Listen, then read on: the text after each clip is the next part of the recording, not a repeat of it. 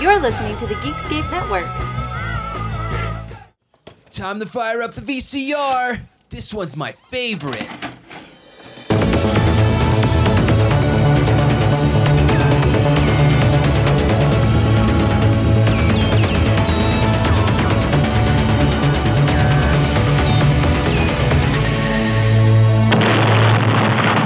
That was gold.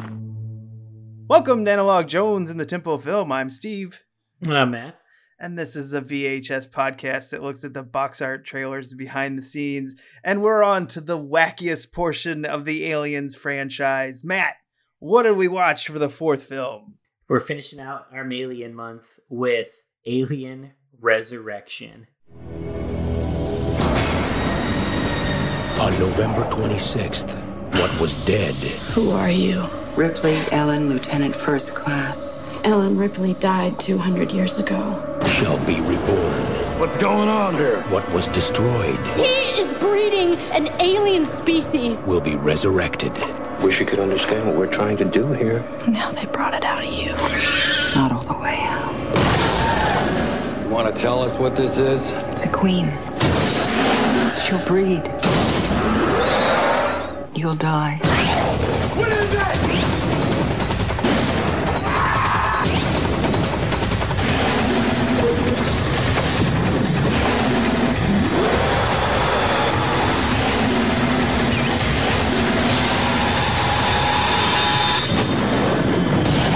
Alien Resurrection. Rated R. November 26th, only in theaters. The sequel nobody asked for, nobody wanted, and then when we got, we were like, oh, okay. But why? Cue Josh Whedon's puzzled look, like, I don't know. The film that the studio heads desperately wanted, but no one else did. I love it. This is one of the wackiest films that, I mean, even if we did later on Alien vs. Predator and the whole Prometheus Covenant end of the franchise, I guess you could say at this point, I think this one is going to have the most puzzled. I don't know what they're doing. Yeah, regardless of what number it is in the series, this is easily the weirdest, the wackiest, and the most kind of why. Yeah, so 20th Century Fox really liked Josh Whedon coming off Buffy the Vampire Slayer and other things he had done, because he had done a lot of uncredited touch-ups throughout his time. I'm not going to list them all out, but you can look them up. So they thought he was hot and they wanted his script. He came up with a script. They liked it, sort of, sent it on to the producers, and no one liked it.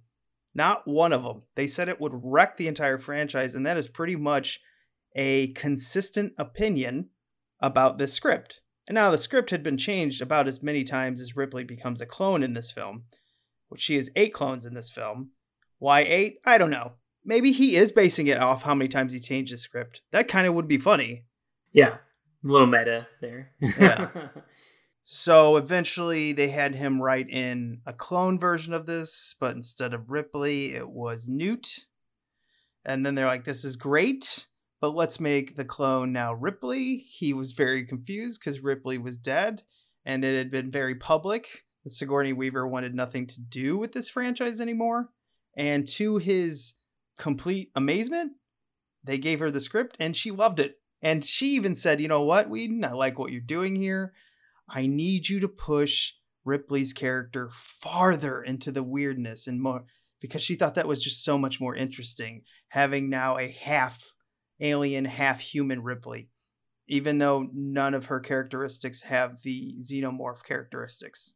But instead of being like partial alien, partial Ripley, we get partial Ripley, partial weirdo, partial just strange behavior, and she's almost more playful too, which is weird. Because I don't think you would get that necessarily from an alien, but yeah, it's I don't understand sort of like, I guess, I mean, the science of the whole thing, but I mean, it's a science fiction movie, so fine. Okay. But yeah, like Ripley is so different from any of the Ripleys that we have seen before. It is almost like we're 8 times removed from original Ripley. Yeah, I don't get the science either. I think the science is all over the place. Why is she quote unquote part alien, part xenomorph, but she has, other than strength and maybe a little bit of acid blood, her characteristics outside, any of her flesh, anything, nothing. She looks nothing like a xenomorph. Yet later on, we get a newborn, and we'll definitely describe that because that's going to be fascinating to talk about. It is basically half human, half alien, so I don't know. And I'm pretty sure that's what everyone thought when they saw this. I don't know. Okay, whatever. We're now at this point. Fuck it. In terms of just like Joss Whedon's script and stuff and how it evolved into the movie that this became, it still feels like very much like a backdoor pilot for Firefly, which Joss would do like 2 years after this movie. And it with the kind of space pirates and the snarky dialogue and stuff like that, this feels like our intro to Firefly. I mean, it really does. You text me that and I'm like, yeah, like everything about this. I mean, the space pirates in this film are basically just a prototype for Firefly. Yes. Which he probably thought was just going to be a huge hit. And I mean, I liked it. Everyone I know who watched Firefly liked it, but Fox didn't. Yeah, it's just this weird relationship between Whedon and Fox throughout time, I guess, with like this and then that. Very similar things that they didn't like, but they still made anyway. Yeah, it's wacky. This entire film's wacky. So there isn't as much pre-production problems other than the producers all like, this looks crazy. We did have quite a bit of the kind of like director roulette. Peter Jackson was one of them. Danny Boyle. And, like all these directors kind of like couldn't do it. And I think at one time they may have thought about bringing back Ridley Scott, but I don't think he wanted anything to do with this. And it was like, okay, so they went on and they find a French director that had never done an American film. The only film he had done was City of Lost Children. They went with this guy. So basically they hired someone that they didn't think would be a problem, like Fincher was in the third film. It was just like, get the job done. You can have some influence, but make this script because we really like it. Yeah, we had a director, finally, who had a few films under his belt, with Delicatessen, City of Lost Children. City of Lost Children was super popular at the time, at least, for sort of foreign film genre fans. It was pretty acclaimed. So Jean-Pierre Jeunet, if I'm saying that correctly. I don't know. Don't correct me if I'm wrong. Sounds good. I think it's Jean-Pierre Jeunet, who would go on to do Amélie after this, which is hilarious. Yeah, just to bring in somebody who was a little bit more experienced, maybe safer. And this predated even kind of the French new wave of horror that would come a few years later. Yeah, and he's definitely got the 90s look with his camera movements, extreme close-ups everywhere. Wow. This movie's wacky. The movie's wet, too. And I say that probably about all of these movies. Like Alien's wet, Aliens is wet, Alien 3 is wet, this is wet. But each one is a different wet. Depending on the time period it's from. This one, they may have went too far with the alien wetness. I think at one point, like it just got to the point where it was a joke. I feel like I would slip on this set if I was on this movie set. I feel like I would be slipping all around the place. Just a lawsuit waiting to happen. A lot of KY jelly, a lot of water, a lot of yuckiness. Yes. Yeah, and it's just weird seeing the City of Lost Children and then, kind of comparing it to this. It is shocking to me that they chose this guy to do an alien movie.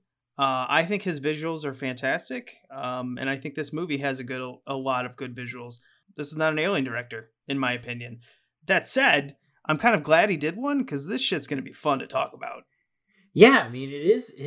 There's this weird disconnect where it's like, it is so visually kind of cool and interesting and weird, but yeah, it doesn't, at the same time, yeah, it doesn't fit in, or almost feels like the director, like, kind of didn't want to be there, but also still brought it. Like there's this weird kind of disconnect there where it's not full on like, oh, this is a filmmaker is getting to do what they've always wanted to do, and they're going all out, and it's crazy. No, it feels kind of like stunted a little bit, but still, yeah, then you have like the crazy zoom-ins like you were talking about, and the wet, and some of the just weird stuff with the newborn. Like we have a director who has like a cool visual sense, but there is a vibe of sort of not necessarily belonging to the series. Yeah, I think that's a pretty good way to sum this up. The director never wanted to do an Alien film. Thought it was really odd that they asked him to do it, but then he's like, you know what? I want to work for a big studio film and I want to be proud of something. Yeah, and he did. He brought it. He's very proud of the film that he put out. And it is a well-crafted film, but at the same time, it's so weird that I don't think it's not a good Alien movie. Again, this is back-to-back films, in my opinion, where you're like, if it's not an Alien movie, I think this is fun. It's good for what it is. I don't think they know how to connect it to the first two and be distinctively visually different. Yes, perfectly said. That's exactly, I feel like, what I was trying to say. With like, that is how this one feels. This movie comes out, I don't even know. I know it was 96. So this comes out, November of 97. So we have a ton of big movies coming out in this portion of the 90s. I don't know why this was a November film. I'm assuming counter-programming off Thanksgiving. Yeah, we saw, I know that like Aliens versus Predator Requiem came out on Christmas Day. So I feel like they've experimented with this in this series. $70 million budget. This is the biggest budget, and you can tell because I believe this is like the peak of practical effects with miniatures and models. It's just amazing what they put on screen, from Starship Troopers to this to so many during this time period where they just hit the height of all this practical stuff. They just were so good at it. And the practical effects in this movie are absolutely amazing. Don't let that be understated at all. Like, this is a monster fest, and it's got all kinds of great practical work here. We even, like I mentioned it in last week's episode, we even see less CGI in this one than we did in the last one when it comes to the alien stuff. So we've just got practical city, and we've got all different kinds of aliens. We've got queens, we've got warriors, we've got whatever the fuck the newborn is, like, and the little cocoons they're making and things like that. Like, this is an effects heavy movie. This is a creature feature for sure. Yeah, and this might have some of the best production design of the franchise, which might like kind of startle people hearing me say that, but the attention to detail of what they wanted is incredible. And even though this complex is huge, I feel like this one I have more of a feeling of where we're at better than number 2 and number 3, which is weird to say because this is off 2 huge sets where I could see people getting lost in it, but I feel like I know where the characters are going the entire time. Like, it's a linear map. Like, we're going from here in the ship to this ship to get away and then to go to Earth. Like, I feel like I know where the characters are going in this. The problem with this movie so much is like, it doesn't actually add to the mythology. It just creates a bunch of weird shit that they wanted to see. Yeah, it sort of creates its own sandbox to play in, really, instead of, building on the franchise. But I agree with you 100%. I think that this one spatially is the first one since the original movie to kind of give me a visual map in my head. I agree with you 100%. Yeah, and I think the costumes are amazing. I already said the practical effects, the miniatures and everything, and the way they use CG, even though they don't use it a ton, they use it well to cover up stuff that they just can't do. And they didn't want to do, stop motion animation with the aliens. So, like when the aliens crawling into the like space pods at a certain point, yeah, it's CG, but it's far away. They know they're not as good with it. Now I do admit some of it where they're like crawling up the ladders, that CG looks awful because they're trying to do this like shiny CG.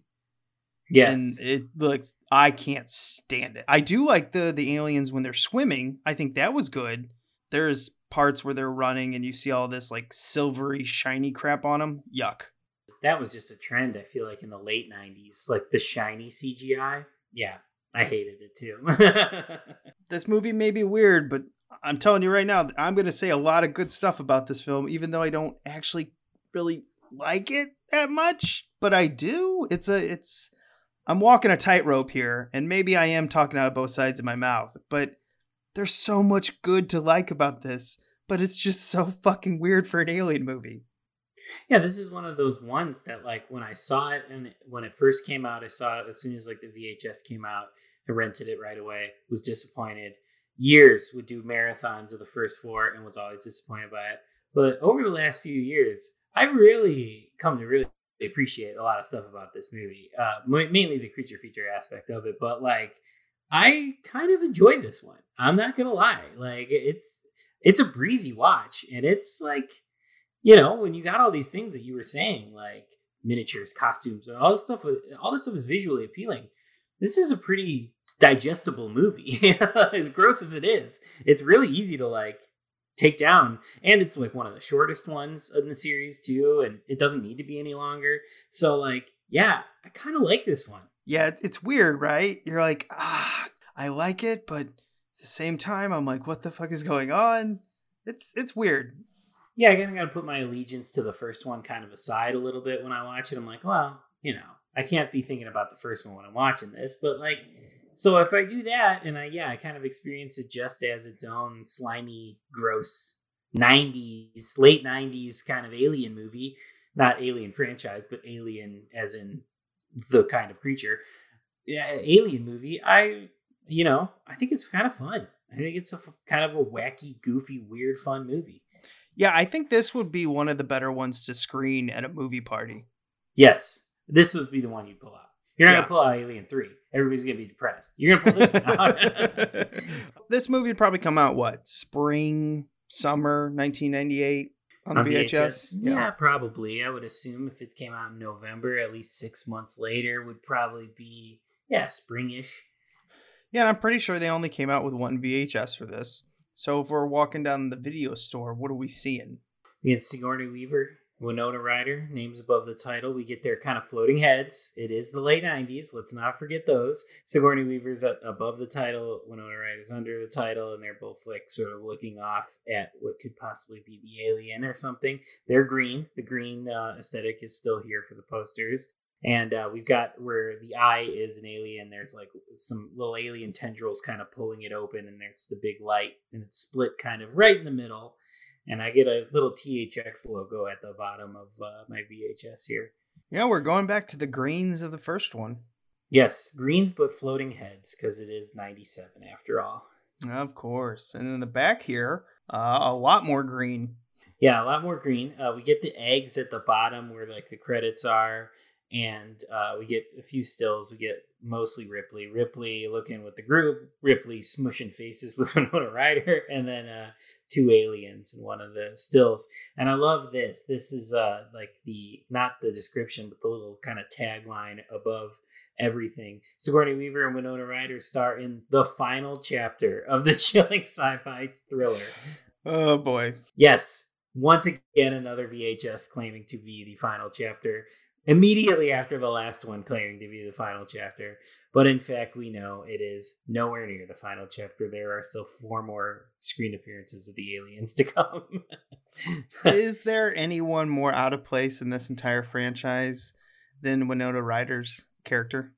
Well, spoiler alert, she's an android. And I think once you know she's an android, it's a little better. But before we know she's an android, it is kind of like, what are you doing here? It's going to be fun talking about her behind the scenes on this too. So what's the description on this bad boy? Ellen Ripley Weaver died fighting the perfect predator. 200 years and 8 horrific experiments later, she's back. A group of scientists clone her, along with the alien queen inside of her, hoping to breed the ultimate weapon. But the resurrected Ripley is full of surprises for her creators, as are the aliens they've imprisoned. And soon, a lot more than all hell breaks loose. To combat the creatures, Ripley must team up with a band of smugglers, including a mechanic named Call, is that what it is? Ryder, who holds more than a few surprises of her own. When I was looking up the characters for this film and I saw her name, because when Matt and I are about to start this, I always put him as a character in the movie. And when I saw that her name was Call, first of all, I had no idea, because maybe they call her something. I don't know. I don't know if they call her Call. which is weird. Yeah, that really threw me when I was reading the description here because I was like, is that really her name in this movie? I just watched this. It's a very odd character in this entire franchise because she is supposed to like have this allure about her because she is an android made by androids. Yes. But to us, the viewer, I don't care like at all. Yeah, and it's sort of like, what's this woman doing on this crew of like these smuggler roughneck guys? Like, it's one of those kind of scenarios too. Yeah, I mean, because there is another woman pirate, but she's actually a pirate. Right. She's part of the crew. Winona Ryder just feels like she was a stowaway one day and they just never moved on. Yeah. And they kind of talk about it a little bit, like how she got, but like still, yeah, she's definitely the misfit among this group for sure. Well, and then the way the rest of the characters react to her being an android made by androids, I don't know why that's special to us. Yeah. Like looking at this and this whole thing, the way they react, it's almost like they want the audience to react to like, oh, that is fascinating. I don't find that fascinating at all. Well, you talk about it in the Aliens episode, but they really did drop kind of the whole android thing from the series because in Alien 3, we just kind of get that one scene with the remains of Bishop that she plugs in and talks to. But that's it kind of for the android aspect of that movie. And then, yeah, like Winona Ryder's character almost seems sort of like an afterthought to have her be an android or, you know, it's weird that she's an android, but like, now the series is not interested in that anymore. So having it in there is exactly like you're saying. It's like, oh, but we don't care. Yeah, that was the thing too, is like when we find out she's an android, that's supposed to be a big shock to all of us. But we're like, yeah, we've seen this. Yeah, you already did it with Bishop. And Ash was a surprise too. It's like, you don't need to surprise us with androids anymore. We're in the 4th movie already. And like the last movie didn't even care about androids. So yeah, it's weird.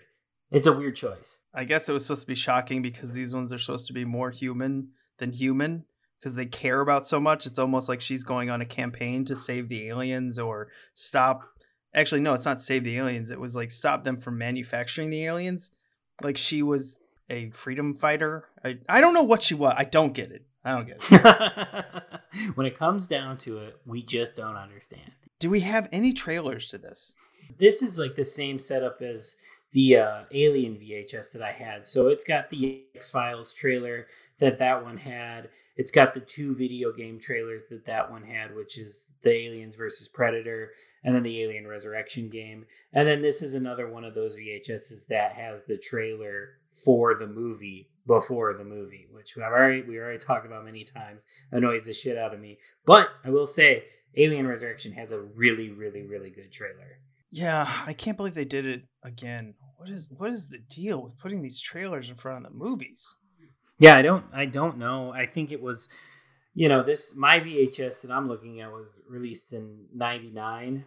So maybe a year after the first release of the VHS. I'm wondering if it is just to combat DVD by having sort of the extra feature of the trailer or whatever before the movie. But put that shit after. Come on, guys.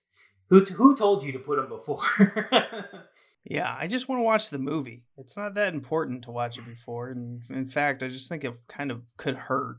Yeah, as a kind of the nerd fan that I am, I love watching the trailers after the movie. Like, period. I'm not talking about like on VHS. It's just like in general. Like, if I'm watching a movie with a bunch of bonus features on the DVD, the first thing I go to after the movie's over is the trailer because I'm curious how they marketed the movie and stuff like that. That's just me as a fan. But like, it just makes more sense to me to have it after, not before.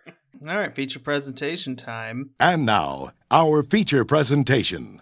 We get Space Pirates, which is the first time Space Pirates has been part of this franchise. And they're going out, they're collecting people that are in stasis to sell them to the military to have aliens hatch inside of them. That's basically the story on this. The military's doing experiments. We find out that Ripley has been cloned. I do find it fascinating that they let you know that Ripley's been cloned 8 times. Because in the movie, that seems to be a big, like, mark, it seems to be something that's kind of, like, supposed to shock you. And I don't feel like that ever shocks you, because maybe they gave it away in the trailer? I guess it's all leading to the scene in which she does like the mercy killing on all of the failed clones that are all fucked up. Awesome effects in that section of the movie too, by the way. But like, very screaming Mad George in that section. Yes, by the way. yes, which we all know we both love very much. Yeah, so that section was cool. But yeah, it doesn't for me as a viewer act as a surprise. It's sort of just there so that we can get to that scene, which is a cool scene. Yeah, it's just kind of like, oh, so you're gonna tell that? Because I thought that was supposed to be kind of like one of your surprises in the film. But I feel like the surprises in this film are never surprises. Okay, there is one surprise that I'm surprised by. Never mind. We'll get to that. So I think we'll talk about the pool scene because that took a month to film. It looks like a nightmare. But it was a nightmare. It's a good scene. It works, I think. They made an entire mini documentary about the pool scene that was 30 minutes long. Because it took a fucking month to do. Yeah, I mean, like I said, it looks great. Very, especially when they're going up the ladders and stuff and escaping, feels very like Day of the Dead-y. I know there's no water in that scene at the end of Day of the Dead, but like it does feel like their escape is very Day of the Dead-y. And yeah, like it's the water stuff. It looks great. The aliens, like you said, swimming underwater look pretty good. The effects kind of hold up for that, and it is a good tense scene. And they're all holding their breath, and I don't think they would be able to live through what they were trying to do. And when they come up and the water is covered in kind of the pool cover of just the alien slime, it's nasty. It's cool. Yeah, I mean, for a movie, looking at the scene alone, it looks great. But script writers, anyone out there, don't put water scenes in films if you want your actors to like you and never want to work with you again, because it's a nightmare. All these water scenes in all these films, people hate it, and I get it. No one wants to be wet that long, and it took a month. And this was actually a production that was going out of its way to be super safe. And I love how every actor in this said, oh, this was like some of the first stuff we ever did. We definitely bonded. But after this was done, we were kind of just exhausted. Water work will wear you out if you're climbing in and out of it all day. You're wet all day. 12 hours just being soaked all day. Like, yeah, it takes a lot out of you. And like, it is a tense scene, and it's a good scene, and it's a fun scene. But if you think about it, the water really doesn't add anything to the story necessarily. Like, we don't find out that the aliens have gills or anything like that. You know what I mean? Like, there's nothing that pushes ahead the story other than that it's kind of like an exciting scene. That's it. It's just visually looks cool, and we haven't seen the aliens in water. That's why they did it. And they probably regretted it afterwards because holy shit. But, you know, they finished it. Luckily, no one was hurt, which Ron Perlman made that a point of saying, like, it's a miracle that no one was hurt. I mean, because these are real stuntmen in suits underwater where they were racing to get them oxygen because they could only shoot so long without having oxygen pumped into the suit, which they had to squeeze through a hole in the neck to get to the actor to breathe. And the suits were filling up with water. Like, it was a nightmare. Just a complete fucking nightmare. Too much work for how much, you know, a 5-minute scene in the movie or 10-minute scene in the movie. Yeah, it's a lot. But, you know, they did it, and props to them. Yeah, and the designs of these suits are amazing. And the CG actually in the underwater parts are pretty good. I don't like the CG when they're outside of the water, but whatever. Yeah, it does. I agree. It holds up better. We were just talking about Ron Perlman, so let's talk about some. I had 3 people that I really love in this movie: Ron Perlman, Michael Wincott, and of course Brad Dourif. These 3 guys just get the movie they're in. They just understand what movie this is that they're making. Yeah, and Ron Perlman coming back to work with this director. And when he was working with the director in The Lost City of Children, he was the only non-speaking French actor and crew member. So he felt like a fish out of water, and he thinks that's why the director brought him in to do this, because he knew him and he could help him and kind of keep the crew just in case something happened. He's like, no, I've worked with this director. He knows what he's doing, that kind of thing. And plus, you know, Ron Perlman is just a very good actor. He is a well-spoken individual, which kind of like shocked me on the behind the scenes. Not that I should be shocked, because he's a good actor. He's acting as these characters, but he's not who I thought he was. He's like a really smart dude. like a really, really, yeah, like you said, well-spoken, smart guy. Yeah, and I just, because he doesn't play any character like that. No, he always plays like lunkheads. Yeah. So it's like fun to see him talk in these behind the scenes because, yeah, he is such an opposite of like, especially this character in this movie. Oh, yeah, he's just kind of like the bully amongst bullies, amongst his pirates. He's just says whatever the hell is on his mind, and, he's short temper and the bad jokes. He'll love them. And he's just mean to other characters. Yeah, Michael Wincott, little surprised he died so quickly, considering he was coming off of The Crow and Robin Hood. But, just like Robin Hood, his character dies like halfway in the film.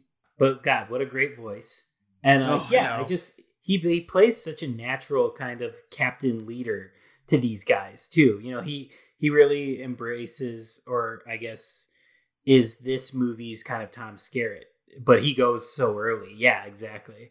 Yeah, and then Brad Dourif playing the doctor who was doing, cloning Ripley and studying the aliens. And he's just weirdly fascinated with the aliens.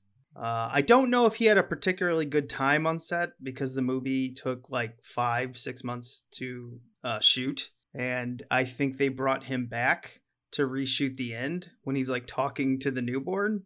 I think that annoyed him, maybe. I don't know.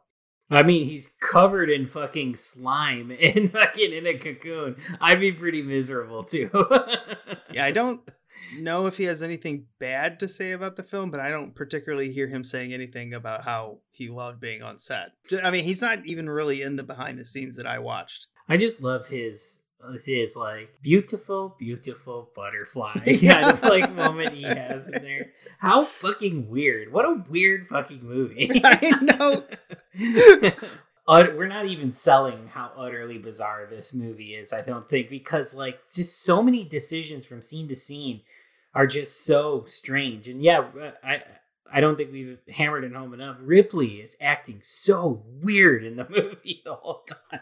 Well, and then the general, Dan Hedaya, like the hairiest man in Hollywood. Him and Robin Williams have quite a competition on that, but I think he's worse than Robin Williams. He's hamming it up. Wow. He always is playing this part perfectly. I can listen to this guy yell all day long.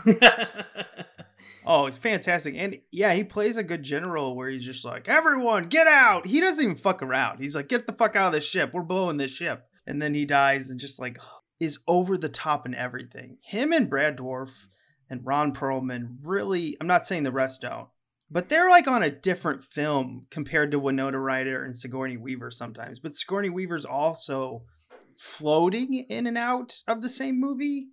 Yes. Winona Ryder is on a different tone level than anyone else, I think. And that's why she's so weird. Is in like a drama. She's in like the rest of the cast, like all the dudes we mentioned are in like a campy creature movie. And yeah, like you said, Ripley, Sigourney Weaver, is kind of bobbing in and out. She's like playing the drama and like the selling sort of this dramatic connection she has between the alien queen and her. But then also she's got a lot of like one-liners, zippy quips where she's in this super campy movie too. Like she does bob in and out like a lot throughout this. But man, some of her funny one-liners are pretty good. Like when she's talking about being dead and stuff like that. Like when they're like, oh, what happened last time you faced off against these things? She's like, I died. Like, so she's got some good, funny one-liners. You can tell this is probably the most fun she's had doing an alien movie in a long time. And they brought up that she didn't want to travel to do this, so they kept it in LA, even though she lives in New York. And I think at this point in time, she has a daughter, she has a family, and wanted to at least be in the US. So they kept everything on set inside LA. This was all done in LA, which I think is the first film that did that. The other sets, the other production time was just so hard on the crew from the first, the second to the third one. And she said, after the third one, I want the easiest time doing this movie. And then of course they do the pool scene and they're all like, oh my God. I can imagine some of the other stuff, like, the set stuff, the not creatures, the not wet water, stuff like that. Like I would imagine it was kind of easier, and maybe that was her pull as being an actual producer on this movie for the first time. Maybe she was able to kind of wrangle it together because, I feel like the rest would be kind of simple to shoot if everybody's probably already based out there besides her, if she's from New York or whatever. And you got the technicians to build those kind of sets out there and everything like that. So I could imagine that was her producer pull, making it kind of easier, except for the water scene. Oh yeah, she definitely had pull, and she got paid a reported like $11 million, which is incredible. That's getting up there with like the Arnold Schwarzenegger money. That's not many actors can pull $11 million at this point until you get Julia Roberts, who just became like a queen of Hollywood for a while. It's like the idea that Ripley is the franchise, which is something that hilariously they dumped after this movie, but like they did give her that $11 million because I think they just had confidence. It's like the Alien movies are the creatures and Ripley. At this time. So I think they probably saw it as a worthwhile investment. Yeah, and she also said she wouldn't do Alien versus Predator because it sounded awful. And she kept her word because she's like, don't even put me in the scripts. And they didn't. And, the rest is history. The first one especially turned out awful. Yeah. I think there's something to say that without Ripley coming back to this franchise, it's not been the same. It hasn't. I mean, it definitely has taken a whole nother vibe. And I was kind of excited to see when they were talking about maybe bringing her back with the potential of like an Aliens follow-up for the next one in the series. But I don't think it's going to happen. I don't think she'll be back. I think this was it. So going into the creature effects a little bit farther into this, we get the newborn, which we just have to talk about. It's like its own segment of this movie where they knew they wanted to stick this in later on inside the scripts. What makes no sense to me is the queen alien gives birth just like a primate would. Why? I don't know. I just think it's a cool visual that they just said, we got to do this. Yeah, it's grosser. It's slimier, it's stickier. Instead of just having to pop out of an egg, let's have her give let's give her a full like birth scene and have it rip her open. And out comes this pale, goofy looking, but also disgusting looking newborn alien thing. Why does it kill its mom right away? Don't know. It doesn't matter. Why does it have a goofy looking nose? Don't know. I don't understand any of this. Why is it half human, half alien, but looks more like an alien? I don't know. They don't explain. They don't explain it, but man, what a weird, creepy little creature creation, though. From its like baby tummy to its weird nose thing it has. It is quite an interesting choice and quite an interesting design choice for the end of this movie here. And I think it's odd to say this, but I have never felt so disappointed in an alien and fascinated by how good it is at the same time in this entire franchise. It fascinates me how complex this creature effect is with its animatronics and everything inside of it it wasn't in the movie, but it was genitalia connected to it, both male and female, like combined, which again would make no sense to me if you're going half human, because we know there's a queen and drones. So we assume the aliens that are based off of us coming out of our bodies are either male or female. And we assume there's just one because it's like bees. So why would there be both genitalia on it? If anything, it should have like whatever would be the alien genitalia with whatever gender genitalia they were going to sell it as. Like, so it shouldn't, I don't know. It doesn't, to have both, I guess, human sexes is weird for the alien because it's only half human. Why would it have both human sexes? Yeah, and they never explain why an alien coming out of a cloned body of Ripley would even have the ability. I guess what they're saying, I assume, is that the queen alien's DNA mixed with us. But what about all the other eggs that she hatched? Why aren't they mixed? The science in this is just so fucking out in left field. And we are debating what's going on with this alien whose only purpose serves only purpose to have its guts sucked out of its asshole by the end of the movie anyway.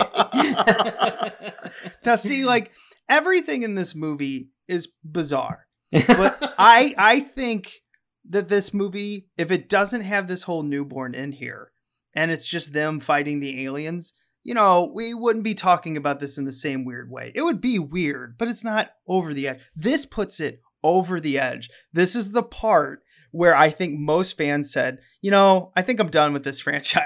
I think I'm done with the Ripley storyline. It's over. You've now officially jumped the shark in a way, which then I think this movie, not only, it doesn't kill the franchise, it kills Ripley's franchise. Done. Bye. Yeah, it does. It absolutely does. And I think, too, it is the thing that takes it from just being tonally weird to, like, French weird. You know what I mean? Like, it's this newborn thing is a very, like, French horror concept, I feel like. Yeah, and the genitalia in this newborn is the point where even French extremist fans were like, yeah, I think you went too far. It makes me uncomfortable, and I don't know why. Like, I feel like that's like a lot of people were saying. And they sold a fucking toy for it. This weird ass thing.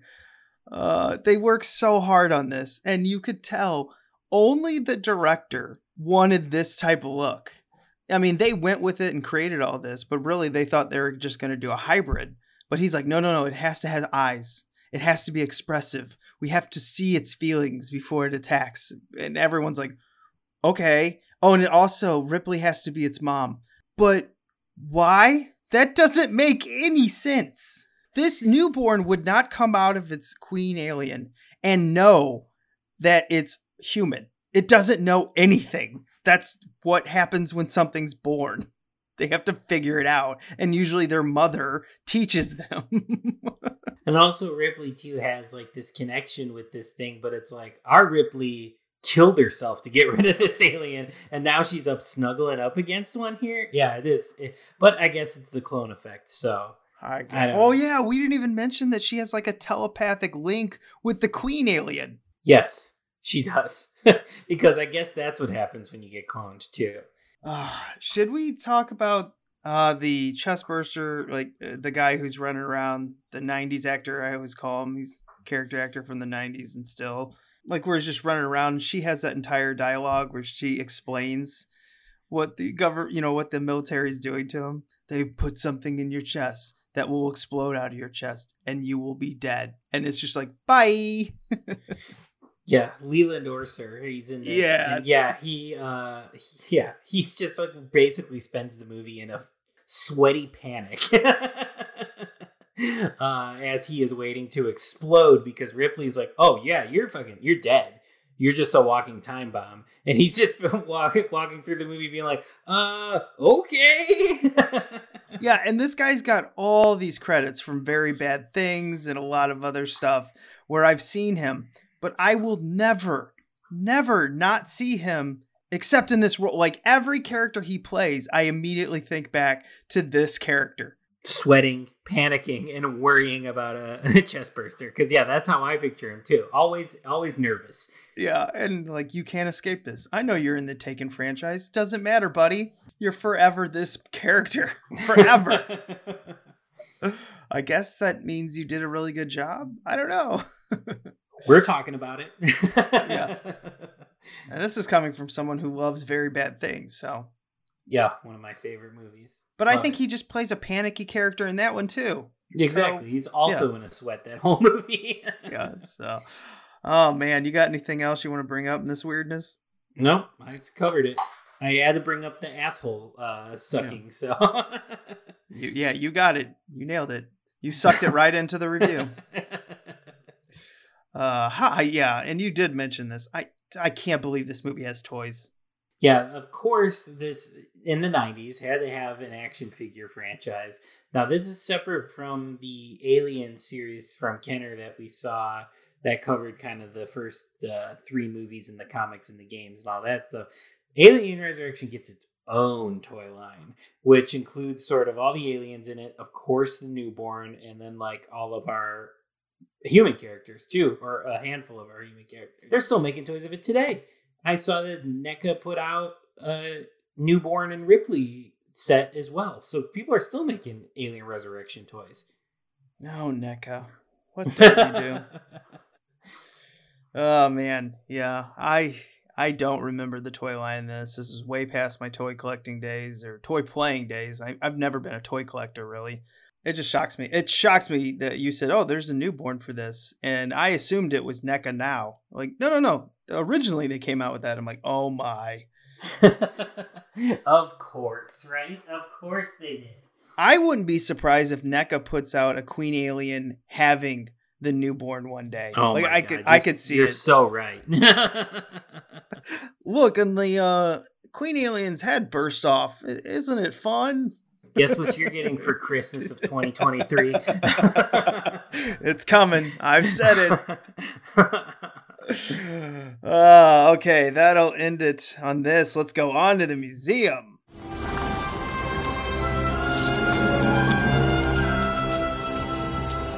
This is the second time I've had to reclaim my property from you. That belongs in a museum. So do you. This is the part of the show where we go out in the film jungle and bring something back. It's our final wing of the original 4 aliens that you voted on. So I'm going to beat Ant to the punch, and I'm going to say, can I put a good and a bad in here? It's your show. You can do whatever the fuck you want.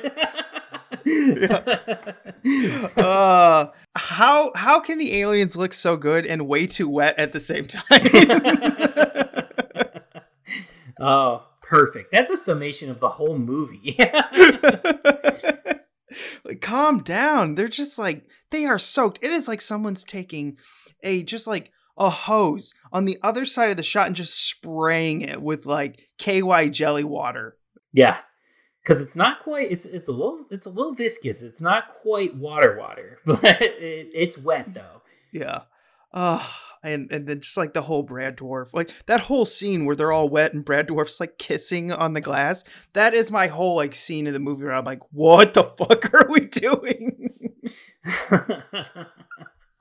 And thank you for doing it, but what? Yeah, the fuck? but also at the same time, thank you for this. I'm better for it now that I've seen it. Oh, your turn. Go for it. I feel like I want to put in the Brad Dourif kind of relationship and the scene, especially the beautiful butterfly scene where he is being eaten and wrapped up in the cocoon and stuff by the aliens. Just the relationship between them two and how he's like obsessed with the aliens, and it's kind of sexual. It's weird. I think it's a good microcosm for the whole macro of the movie, like how just weird and strange and uncomfortable the whole experience is. And he's a good character to represent that. So I'm putting in Brad Dourif's beautiful butterfly kind of moment and the character in general. Of course, we have this movie, and we both find a way to get Brad Dourif in like 2 scenes. Like, and he's probably only like in 8 minutes of screen time. Memorable 8 minutes, though. Yes, very memorable 8 minutes. The one scene I had to struggle with is like when Sigourney Weaver actually makes the basketball shot.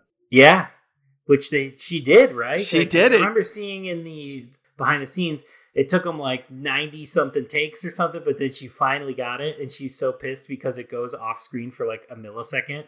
It goes above the frame. I guess the whole story was like, before they were making the shot, she was in the walkthrough. She kept doing it, kept missing because she kept practicing this shot before the movie started, but it was from the free throw line. And basically she had to keep walking away and it was beyond the 3-point line, which is a lot farther. And so she missed, and they did hundreds of like practice takes. Everyone was exhausted, and finally they're like, you know what, go ahead, take the shot. We're gonna put together a machine. It's going to make it into the basket. We're gonna use CG, whatever it was. And she's like, oh damn it. And she was defeated because she'd practiced this, and they're like, okay, so we're gonna get a couple shots from different angles and all this stuff, and just throw it up, it doesn't really matter. And Ron Perlman kind of almost ruined the shot because he broke character, because she just walks away, throws it up, and makes a swoosh. Doesn't even hit the rim. it swooshes in there and he just explodes like, oh my God. And then you can hear everyone from behind and you hear someone go, shh, we gotta finish the shot. But it didn't matter. By then, they had to cut away so fast right after it swooshes because Ron just turns around with a huge grin on his face and just yells in excitement. He's like, I couldn't believe it. I broke character. Like, I was no longer that character. I became Ron, and Ron was happy. And I do think in the movie, like, yeah, it is unfortunate that it pops out of frame a little bit, but, like, I think it looks like she makes it. I think it looks real, so I think it sold really well. Yeah, I mean, she did make it, and they prove it. They have the raw footage, and they show it, because it's, like, you can tell everyone's so happy for her, and she's very proud. And, just an exhausting day of shooting, they said, but they got it. They got it. Yeah, so that'll end it for our Alien franchise that you all voted on. I hope you're happy with what we said. I'm glad we did it. I thought I had a lot of fun with this. Me too. I go through the series pretty regularly because I do love kind of the movies just in general. Like each one represents something different for me, but like I do enjoy this series, and I was really happy to go through it again and talk about it. And you know, I talk a little shit about Aliens. I really build up Alien 3 because it's one I really like a lot. But it's overall, it's just a series that I like kind of all the movies for different reasons. I have really come around to this one. I didn't like it at all really when it first came out, but now I've really come around to it. And I do think it's fun and weird and wacky and wonderfully gross. So I'm happy we did this series. I like all of these movies. Like, even when I'm criticizing them, don't think for a second that like I won't watch any of these at any given time. Like, I love the Alien movies. So I'm glad this was voted on. I'm really happy we went through it. I'm sidebarring. I am currently going through the Friday the 13th. And I've mentioned this in a couple of episodes before that I'm just very slowly going through all the Friday the 13th. And last night I just watched Jason X. And Ashley made a very good point when we were watching Jason X. She goes, this is like all 4 of the Alien movies combined with Jason. And I was like, oh my God, yeah, you're so spot on. All right. When you watch like this one, especially too, I mean, beyond somebody getting sucked out into space through a thing, which both movies do, there's that section of Jason X that kind of has like the Marine characters going after Jason, and then it sort of feels very Alien Resurrection-y at the end. And the character being frozen and smashed. Mm-hmm. Yep. That happened in X, and that happened in this right after Brad Dourif. Like, oh yeah, because the alien learns that the cold air comes out or whatever, and he freezes one of the Marines or guards or whatever. Yep. So there's a lot of connective tissue between particularly Alien Resurrection and Aliens to Jason X, which is really funny to have just watched that. So if you've gone through the 4 movies with us this time, cap it off with Jason X and just like, because it feels like a nice summation of all of them. Just a fun sidebar I had after watching that last night. That is pretty funny. That actually would be one of the Jasons I would also screen, because I find it to be one of the most enjoyable, because it's just like, what the fuck are we doing? Oh yeah, it's one of my favorites in that series too. So I really have a fun time with that, and I have screened it before, and I've had it playing at like movie nights and stuff at my apartment. So I will do it again. So it's a fun one, and honestly, a perfect fun double feature to show for your friends. Alien Resurrection and Jason X. Boom, boom. Everybody's going to have a good time with that. It's going to be a lot of questions and a lot of laughing. Yes. And we can't answer them.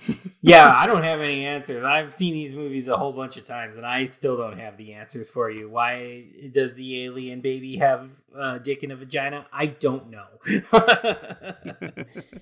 Okay, that'll end it for the Alien franchise. Maybe we'll do the second part of it. I don't know. It really just depends how bored we get. How about no? How about we don't? No, I'm just kidding. If it happens, it happens. No. We did the Amityville second part. I don't think we can find a franchise worse for fans to get excited about. What, you know what I mean? Like, no one was just like, oh God, please finish the Amityville horror franchise. Except for me. Yeah. I don't think anyone would be excited about us doing Prometheus or a Covenant. I feel like so many people put that out of their mind. I don't even hear them talk about it much. No, the Alien movies, you either talk about the 4 or you talk about the verses. And when you're talking about the verses, you're usually talking shit. And when you're talking about the 4, you're talking about the 4. Prometheus and Covenant never come into question. No one's just like, oh man, I really like... No. And who knows? Maybe someday we will. But for now, this is the Alien franchise you guys wanted to see us do. So we did this one. All right, that'll end it. So remember to be kind. And rewind.